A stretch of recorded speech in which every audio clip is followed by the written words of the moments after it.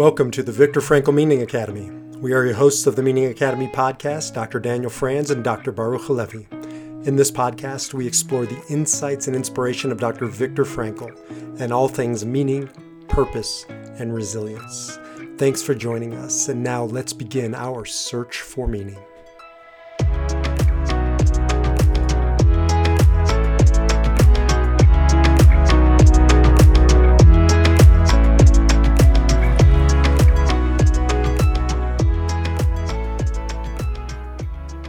Hello and welcome to the Viktor Frankl Meaning Academy podcast. Back again, I'm Dr. Daniel A. Franz with my very good friend, Dr. Baruch Halevi.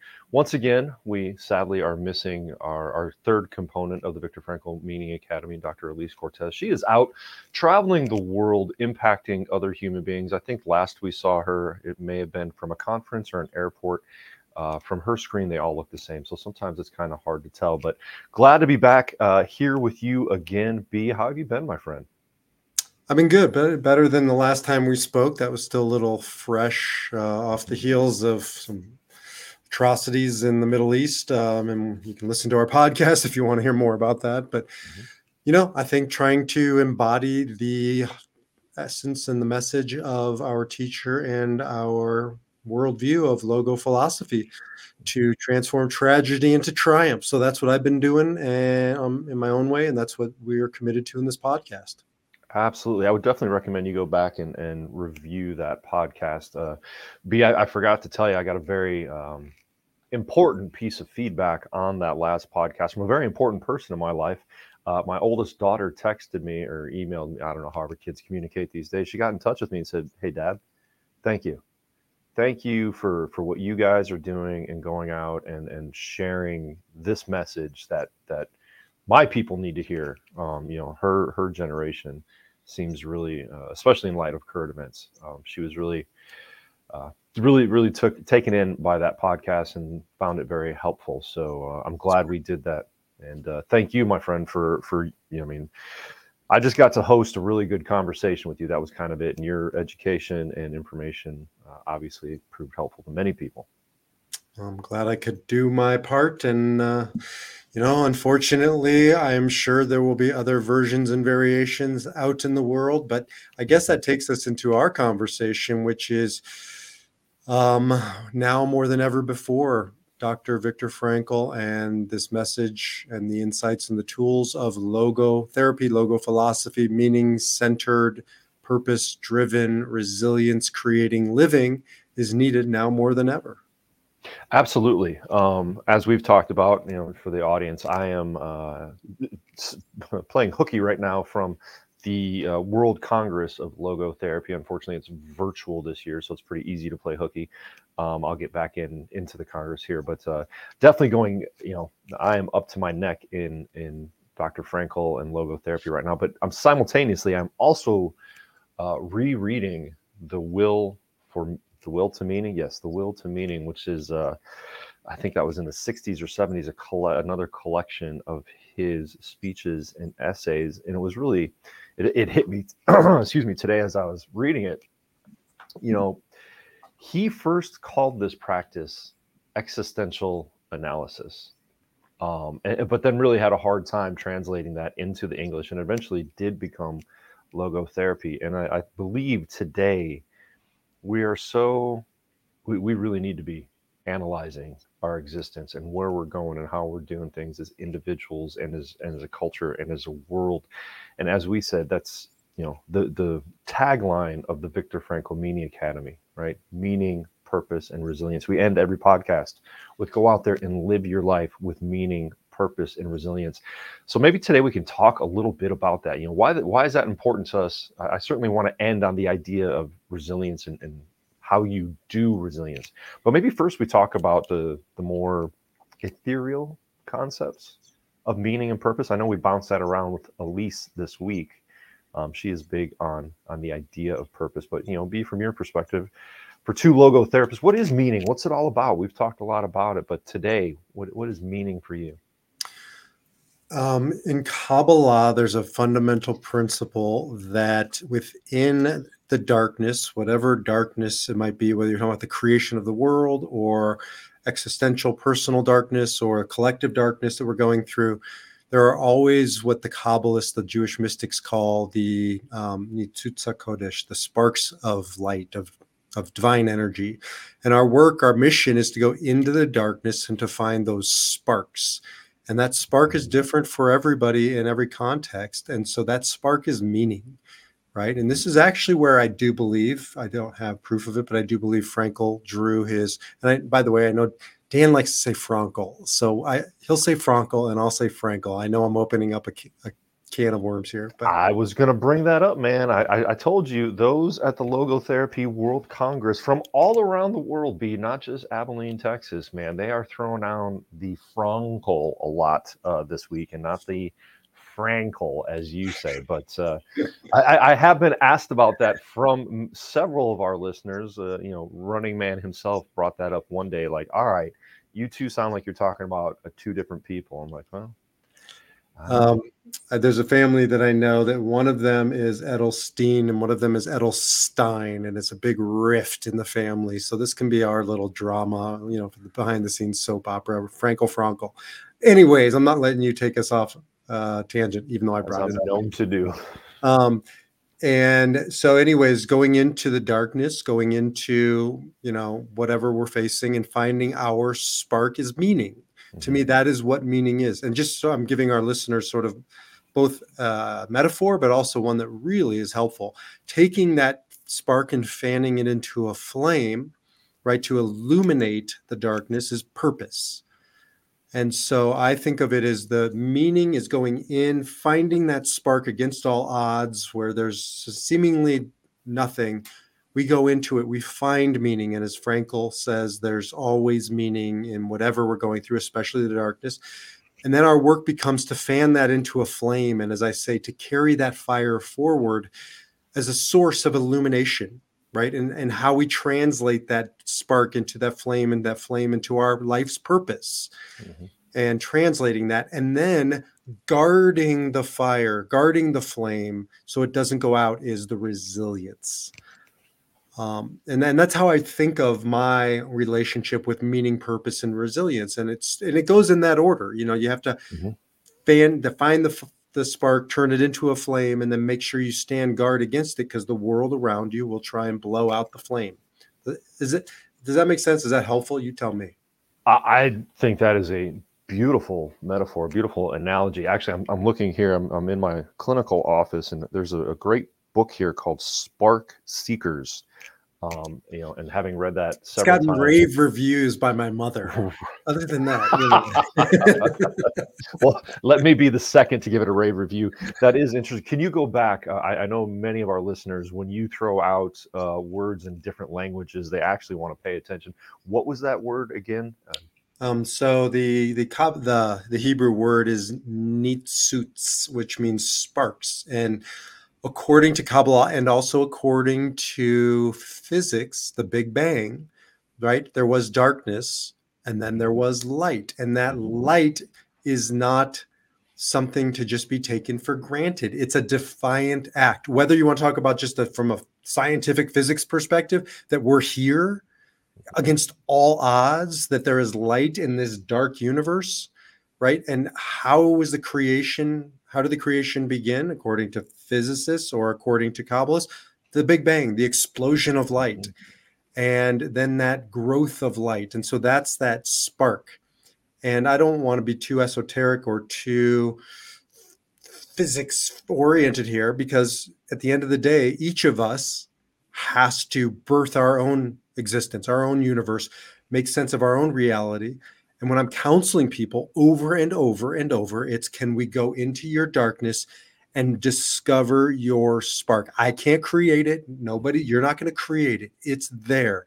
Our job is to go in and discover it, right? And that's that divine spark, Nitzuts. So for those of you keeping score at home, I'm going to Americanize that. Neat suits, right? Neat suits for those of you tracking B's esoteric language. And I love that idea, right? So the idea that I think meaning is esoteric. It's ethereal. It's hard to define. We've spent dozens of podcasts trying to break it down and simplify it. And I love this idea today that it is the spark. I think Dr. Frankl calls it or much of logotherapy and existential analysis talks about it. It's that force that pulls you forward into life. That you have it, as we've talked about, as you just mentioned, it's there. We have to uncover it. When I was during my studies, I think it was a practicum. A great exercise one of the instructors taught us was this idea of the logotherapy anchor, right? That spark, that meaning is there, and it's our anchor in life. And as a clinician, coach, consultant, it's our job to help people uncover that anchor. It gets muddied throughout life, like any anchor. You can imagine a boat trying to lay anchor, dragging that anchor around. It gets covered in mud and barnacles and seaweed and all kinds of stuff. And our job is to uncover it, to find that anchor, to find that spark, to help people discover, right? We're not making meaning. Meaning is there to be discovered. And that is, again, meaning, purpose. Our purpose is how we go about doing that, right? How we get up every day and show ourselves in the world, the behaviors we execute to carry out, to discover that meaning and to take it forth. Would you agree? A lot there. Yes, I agree with all. But I want to come back to one thing you said. It's hard to define. However, I've just said it before, I'll say it again. It's like Chief Justice Potter said about pornography. It's hard to define, but you know it when you see it. Yeah, when you see and the same is true with your spark. It's hard to define. I can't define it. All I can do is I know it when I see it, or maybe when I feel it. Here's an example. So I was down. I was feeling desperate after the attacks in Israel. As everybody knows, I'm Israeli and I'm an American. And I heard a podcast by former Israel ambassador to the U.S., Michael Oren, who said, you don't have to come back to Israel and fight, talking to all of us Israeli expats who are living here in America.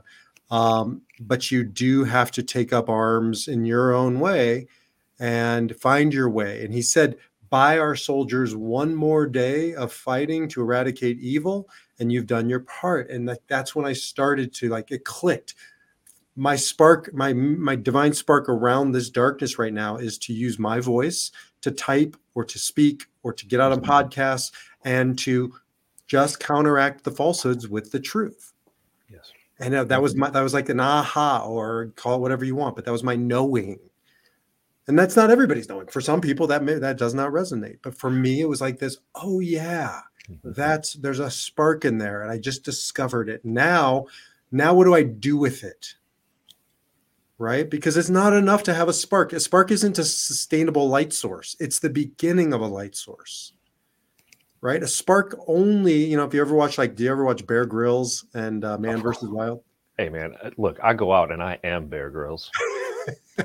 I have to. I know where this is going, and I have to admit I have attempted to start a fire with a flint and spark before, and it ain't easy. It ain't easy. And I love when he does that, and then he creates this makeshift carrier so he can carry the flame around with him all day long, or as a piece of coal. But whatever. The point is, we got to do something with that spark, and that's that next step on. And also for Frankl, it's not enough to discover your meaning. What do you do with it? Who do you share it with? How does this benefit others? Right. He definitely tells us it's not about sitting around and thinking about the spark, thinking about your meaning, but you have to do something with it. That is the purpose of it. And what a beautiful example of finding meaning in suffering, in tragedy, in difficult times. I know I attended a lecture yesterday that's a lot of our logotherapy peers are from have been in Israel, live in Israel, or are from Israel, or have been through some very difficult times, and they were talking about current events and how appropriate logotherapy is right now, given the times that we live in. And you were a great example of that, right? Like, suffering is happening, and so I've discovered meaning in it, and the purpose is to get out there and write and to share and to help people understand, as you did last week and as you've done for the past 2 weeks in your different social media platforms. Well, thank you. I've had a conversation multiple times this past 2 weeks. I guess it's coming up on 2 weeks since Hamas attacked Israel. And we were talking about how, Freud's view of the world has its place and purpose, and Jung's and um, positive psychology, which I'm a fan of all of those. But one is particularly suited for these atrocities, for these times. And that is the one that was, maybe it wasn't born out of Auschwitz, but it certainly was proven in Auschwitz and other concentration and death camps. And that's one of, and we've talked about it before, we'll talk about it again. It's one of the reasons I love logotherapy, because if it works there, it works here. Absolutely. Absolutely. That's such a good point.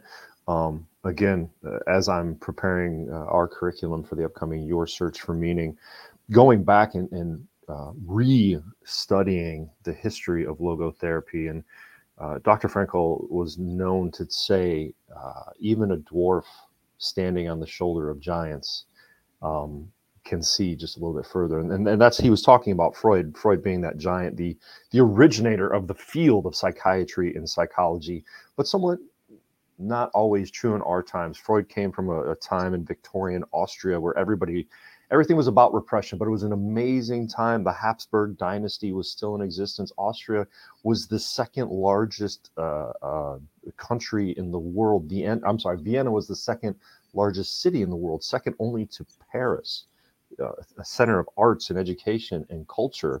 And so you see, and also Freud, I mean, he analyzed sick people, right? Like truly mentally ill people.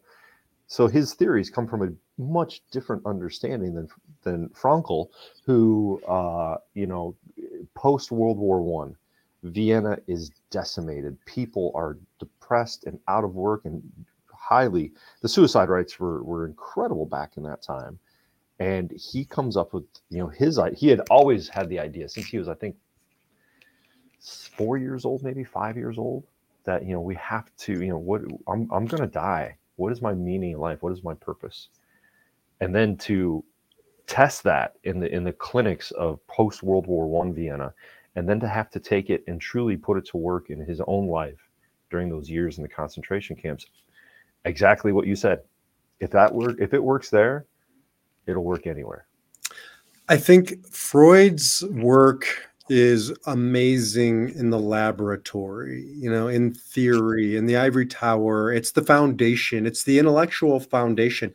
It was R. Buckminster Fuller who was asked what was the most important contribution, or who was the most important contributor to advancement of human society in the 20th century. And he said, without a doubt, it was Freud. And shocked, people said, it wasn't Einstein with the theory of relativity or some of these. He said, no, without Freud's shift in the understanding that the invisible is more important than the visible, we wouldn't have gotten to those other breakthroughs. The invisible is more important than the invisible is more important than the visible, because we didn't take the invisible seriously. Right? It was only if you can see it and touch it and taste it and smell it, that it was real. And what Freud taught us was there's a whole world within us that is invisible, that is still real. In fact, it's more real sometimes than the visible. And so I think that's great, except when, the shit hits the fan and we have to, on the real time in real life, when we're suffering, when we're struggling, what now? What do I do with that? I don't know what to do with that. And that's where I believe Frankl steps in and says, here you go, become a spark seeker, discover your spark, discover your meaning. It's in there. Don't give up. Transform that tragedy into triumph, another saying by Frankl, right? That is, like, to me, a battlefield cry versus wonderful, amazing stuff to study up in the ivory tower. Absolutely. And so I bring this up just about every time we talk together, right? How do we go discover meaning? There are three ways to do it. Our creativity, right? Our work, our acts, what we create, whether it's music or art, or, being able to go to work and know that we are helping somebody. May just be the guy next to us or the gal next to us, might be something bigger where we get to help other human beings or organizations, right? But what we create is an opportunity to discover meaning. What we experience is an opportunity to discover meaning. Whether it's a beautiful play or an opera or music or a sunset or mountains or whatever it might be, our experiences bring us meaning. But most significantly, especially in our times today, it's our attitudes towards our difficult times. It's our attitudes towards our suffering. Will I turn this suffering into triumph? Will I take a stand and share my perspective and encourage other people to do likewise? Or will I allow this suffering? Will I allow these difficult times to crush me? And what we choose to do there is the opportunity to discover meaning. I want to take your analogy a little bit further, right? So we discover this spark, and we Bear Grylls it, right? We got all the grasses in there, and we're growing the spark into a flame, and you've got your tinder, and then your bigger logs, and then your bigger branches, and then you have to protect it. And B, I love what you said there, man. How do you protect that meaning? How do you protect that spark? It's through resilience. Resilience has been a big word in recent times. What the heck is this resilience? So it's, first of all, I can't spell it. I always misspell it. There's how many L's are in it? There's one L or two L's? One I L. believe just one. I've been spelling it for like 50 years and I just keep putting two L's in there. So, but my point of that is I don't even really know what the word means. I like origins.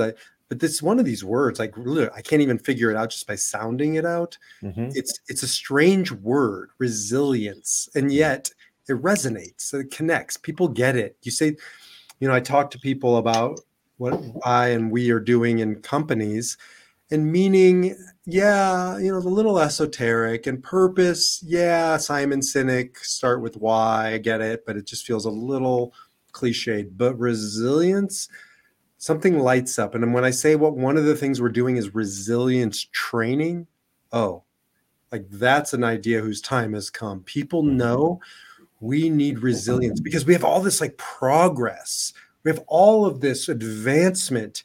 And yet, in some ways, we're more vulnerable than ever before. And we're lacking that tough layer to endure, to withstand. So, resilience, let's get into that. What is resilience? I'm going to turn it back on you. So, well, that's I've had the again being at the Logotherapy Congress. One of our former speakers was Dr. Stephen Southwick, who's now passed from terrible cancer, and he wrote an amazing book on resilience. And I meant to bring it with me to share with the audience, but Southwick, Southwick, he did some amazing research on resilience and came up with 9 or 10 factors. Resilience is something you can do, you can train, you can practice on a daily basis so that when times are tough or terrible or life threatening, you can bounce back. Right? That is the nature of resilience in my mind. When it is a practice that you have engaged in so that you have the ability to bounce back mentally, emotionally, physically, spiritually, and relationally when times are difficult.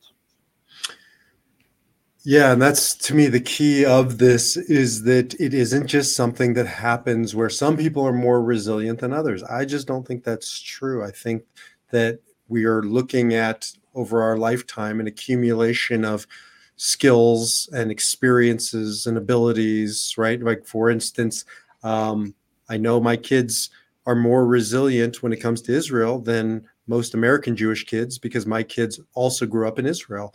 And so they've witnessed it, they've seen it in smaller doses, never like this. But that's sort of a resilience too. Think about COVID, right? I don't want to get into any controversy here, but let's not talk about COVID. Let's talk about the flu or any other virus. We inoculate ourselves, right, with a little bit of the virus. Mm-hmm. Right. And so that's a resilient process. And if we're guarded against the realities of the world or the realities of the difficulties that we're going to face, then it's very hard to cultivate resilience. We need to inject some of that into our lives in a manageable, safe way. I love how you go from COVID saying, let's not start a controversy to injections and antibiotics and inoculations, which surely there's no controversy around that these days, but way to dodge a bullet and walk into a bullet, buddy. So yeah, we take no stand on what are they called, vaccinations or COVID or anything. We have no stand here. But if you'd like to talk about it, we're certainly open to it. But you make a good point. How do we prevent these things for the past 100 years or so? Is to give ourselves a small dose, the flu shot. That's the same with resiliency training. How do you make yourself more resilient? You put yourself through difficult times willingly and with intention. One of my favorites to talk to people about is exercise, right? Getting out and pushing yourself, to walk, to run, to bike, to do something that you can do a little bit more, a little bit further each day to stress your body will help you be ready when those stressful times come up and you're not choosing them, when you're not in control of them. Exercise is an amazing opportunity to train yourself to be more resilient. In fact, I remember we did have this conversation before, but that's okay. If we don't remember it, only the running man probably remembers it. But it's important to really think about this idea of inoculating yourself by ingesting not so much that it's masochistic, that it's destructive, that it's harmful, because Dr. Viktor Frankl says you'll never discover meaning if you inflict unnecessary suffering on yourself. So we're talking about enough that you can become inoculated, but not so much that you become, that you hurt yourself. So, but thinking about pain, thinking about, well, here's an interesting one. So I've adopted the Buddhist practice for many years of meditating on my death once in a while, not every single day, but periodically, like to really see that it's an ancient practice so that we don't live in so much fear of death, right? And if I can start to contemplate it and think about it and work through it, then I can prepare my will. Then I can talk about it, with my kids, to talk about the necessary things. And it's not shrouded in this fear like I see so many people. Mm-hmm. That's one example of how do you do resilience training. Buddha, huh? You think that's Buddhist? Well, I know it's a Buddhist practice. I'm sure it's many other places. Oh, okay. Gosh, I was gonna say I know Marcus Aurelius and the Stoics, the Catholics, many ancient mystics. Yeah, many cultures or practices talk about meditating on your death, and I think we live in a culture today that is terrified of that idea because, oh my goodness, I'm a finite being. I won't last forever, so I have to go accumulate all the stuff I can possibly get my hands on. When in reality, death means, as they say, you don't get to take it with you, so why bother, right? To And think our about, kids, our right? kids need that conversation as an example, because otherwise, I've guided thousands of people through grief, and I see it over and over again.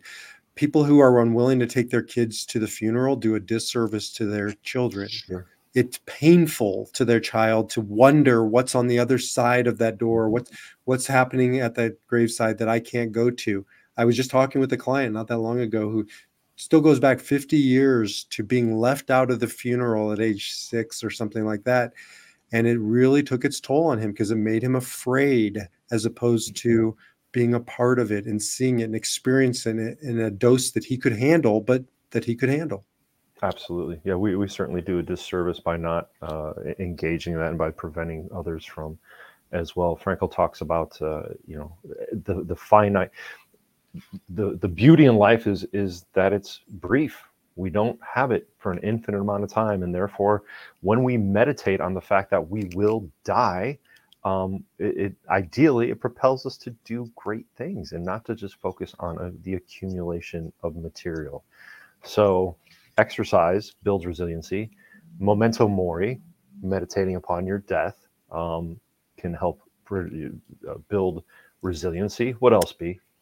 Logotherapy, talking to somebody who can provide a context and a container, hold space, as I call it, to allow you to start processing some of these things, these fears, these uncertainties in a context that's constructive and safe, and that you can start harnessing this into, transforming tragedy into triumph. It's crucial. I just literally texted with a woman who said she's just doesn't know what to do with all this pain of Israel. And I said, "Are you talking to somebody?" She said, "No." I said, "Well, that's the starting point." Mm-hmm. Absolutely. Just 2 points with that: human connection, right? Just having a network of people you can go to when times are tough. As you've experienced, I mean, you and I have each other. We talk pretty often when times are tough, and then we get to share it with everybody else. I have when times are really difficult in my life, and you're off traveling the world with Dr. Elise. My go-to is the running man very often, and chatting with him about difficult times. But then it's important, our partners, our spouses, our families, our children, We don't want to burden our children too much with our issues, but having a network of friends, coworkers, etc., we have to have that connection. If I take that a step further, when it comes to a logo therapeutic relationship, having that objective person that can hold space for you, it's interesting. Again, the beginning chapters of Frankl's The Will to Meaning, he talks about what I've shared many times. Um, it is not about the techniques or theory that are used, but it's just the ability to connect with another human being, ideally one who is trained and objective, but that has immense healing power in difficult times. So it's not about how many different schools of psychology, how much you've studied Freud and Adler and Jung and all of those, but it's just the ability like, I love how you say that, to hold space, to bear witness to somebody's suffering. All right, but let me push back on one idea within there, and that is not to have people to go to. It's to have the right people to go to, because people can also make it worse. Mm-hmm. I literally just posted a blog on my website on this topic.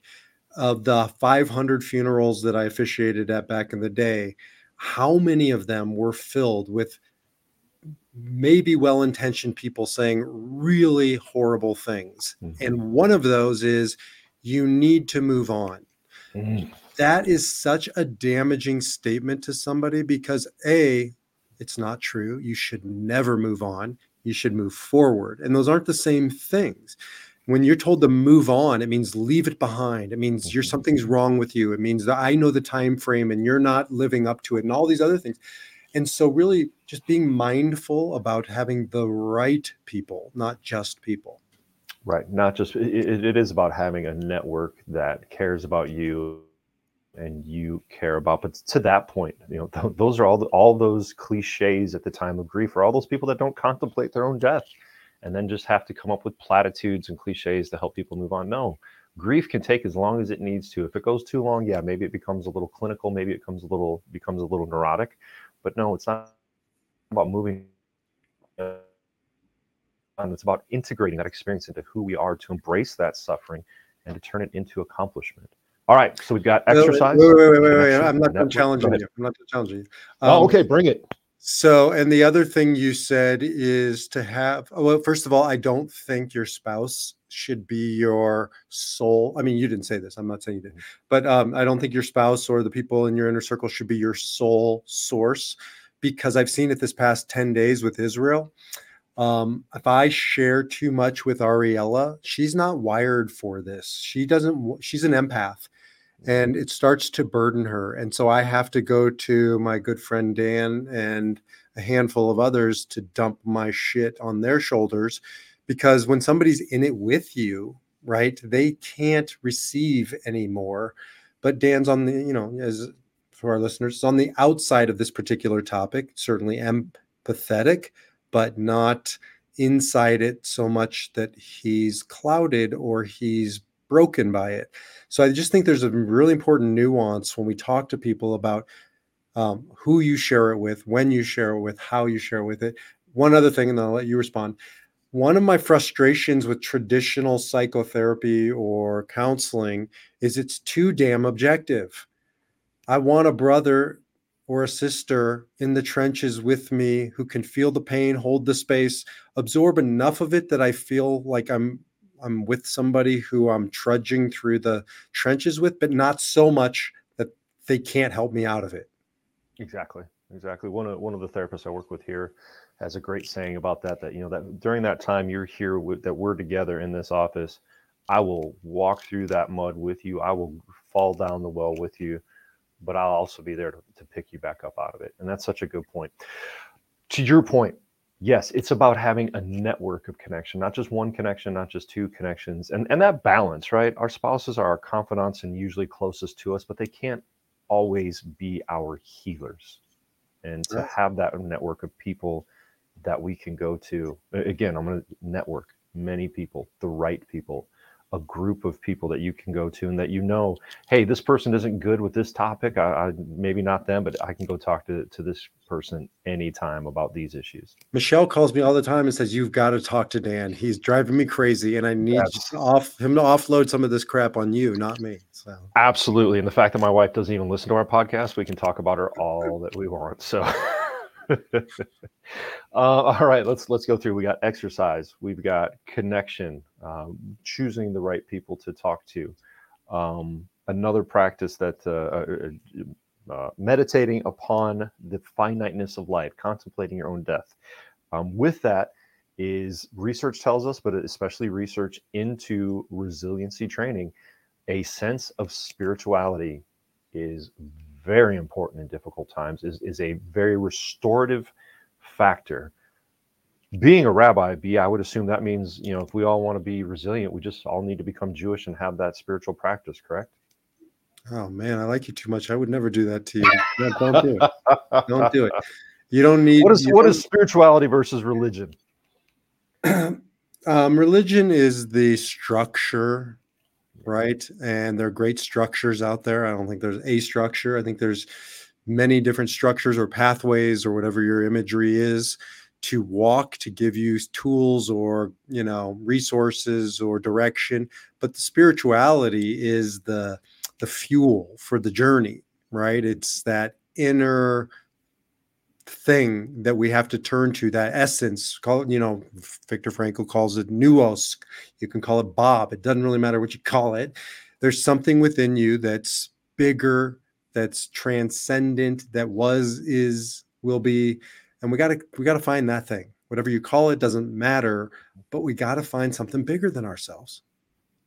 Yeah, it is that sense, as Dr. Frankl tells us, it's that ultimate meaning, right? That knowledge that there is something out there more meaningful, greater than what we can understand. And I think you mentioned it before that, Freud helped us to realize the invisible is more important than the visible. What we believe in, what we have faith in, what we know to exist out there is very important. I wouldn't say more important than the real, but we have to have that if we want to be resilient. Well, it's more important than the real, not in the sense of like a hierarchy, but in the sense of think about what endures, right? For instance, my dad has been dead for 17 years. 2 days ago was his anniversary date. And yet he's not dead. Why? Because I can feel his love. I know his stories. I pass on all these invisibles to his grandchildren. And this is why I call it, carry the fire. We've carried his fire forward. We've defied death. I'm going to come back to that imagery. I love it. The candle burns down, the candle goes out or goes away, but the flame can be passed. You pass the flame from one candle to another candle to another candle. You can defy death. You can defy physical. You can defy the visible by this commitment to the invisible. And that's why I think during times of building resilience, it's figuring out what's eternal, enduring, true, real. And that's always the invisible stuff. And that's where we got to get back to that and find what the hell is that and how do I get more of that? Dr. Frankl gives us beautiful imagery with that. He tells us that, each event, each moment, each choice in our life is deposited in the granaries of time, in the granary of memory. And I just love that image that each thing, each person we impact, each decision we make is just that little grain that is stored in perpetuity. And that as we pass that on, people continue to use that. There's a saying that every person dies twice. The first time is the actual physical death, and the second time is the last time that their name is ever spoken. And I used to kind of believe in that, but as we talk, it's like, no, that's garbage. Right? Because whatever, as I shared, the impact that this podcast had on my daughter, that she passed to her friends, that they'll pass to somebody, that they'll pass to their children or some way. When we engage in meaningful activity, when we make meaningful decisions, we definitely have a positive impact that goes far greater than we could ever imagine. Well, I don't think it's in disagreement with that statement because, at least in Kabbalah, the name isn't just, saying my dad's name was Shelley. It's not me saying Shelley. It's the legacy, the values, the example that he imparted and stood for.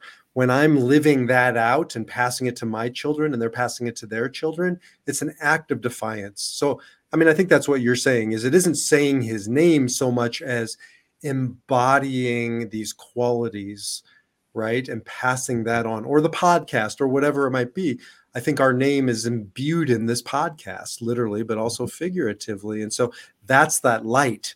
But coming back to resilience, that's a purpose. Like I can feel it right now in this podcast and the work that you and I are committed to as an act of defiance against that darkness that I was experiencing 2 weeks ago.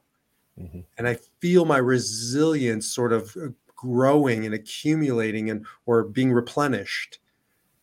So in some ways, I do really think it's about finding something bigger than ourselves that we can participate in and contribute is so essential to feeling a sense of resilience. Absolutely. So as I look at our time, I recognize, we talked about physical activity, sports, running being a path to resilience, to make yourself resilient, to push yourself just a little bit farther each time you put those running shoes on, or you get on the bike, or you get on the treadmill. And I do not want Running Man pushing himself much more past the time we're at now. He's getting older. Yeah, we got to really keep that in mind. In fact, I believe he just got a little bit older recently in the past few weeks. And, it's been a pleasure personally watching him grow more decrepit in time. But so we've talked about, I love what you say about meaning, right? You don't always know it is quite ethereal. It's hard to define, but you know it when you see it. Much like fashion. When I think of fashion, I look at that shirt you're wearing, B, and I think, well, that's not fashion, man. I know it's not there. So, however, coming from the cardigan guy, I'll take that all day long. It actually today is hoodie day, because I came into the office to clean and to escape the horrible internet at home. So meaning, you know it when it's there. We find it through creativity, experience, and our choice of attitudes. Purpose is how we go out into the world and do meaning. And then resilience. Resilience can be trained. You can go through a lot of practice to develop a more resilient mind, body, family, attitude. You can develop a more resilient and this is something you and I are working a lot on. You can develop a more resilient culture in your business, in the work that you do. We've given you 4 or 5 different ways to do it, but if you want to find out more individually, I would definitely check out Southwick's book on resilient. Organizationally, if you're finding your organization, your business does not bounce back well, that's what B and I and Dr. Elise are doing through the Viktor Frankl Meaning Academy and the upcoming Your Search for Meaning and the different trainings we do with different organizations. So feel free to contact us. And one last thing, I was just at a coffee place here, and they had 2 tip jars. They said, if you like the Colorado Buffaloes, tip here. If you like the Colorado State, or whatever they're called, Rams, I think, tip here. So I'm going to leave our listeners with the tip jar. If you made it this far with us, do you prefer Dr. Dan's cardigans or Dr. B's Rico Suave untucked shirts? I can't even, are those Paisleys? Did Wolverine come up and just scratch that thing? I will say this. All right. So we're going to disagree. So send in your tip, send us an email and let us know which one you prefer. And that will dictate our future wardrobe choices. There we go. And I got to be honest, B, that office you got, that is a beautiful place compared to the hard brick walls of a former medical suite that I'm in. So one more reason to get myself to Colorado here soon. Until then, my friends, live with meaning, purpose, and resilience. We'll talk to you in the next podcast. We'll see you in the next video. Take care. Take care. You've been listening to the Meaning Academy podcast with your hosts, Dr. Daniel Franz and Dr. Baruch Halevi. If you found meaning in what you've heard, please leave us a 5-star review and be sure to share this with fellow meaning seekers. And don't forget to check us out at themeaningacademy.com, where you can learn how to join our weekly virtual and complimentary meaning masterminds. Until the next time, get out there and live your purpose and discover your meaning.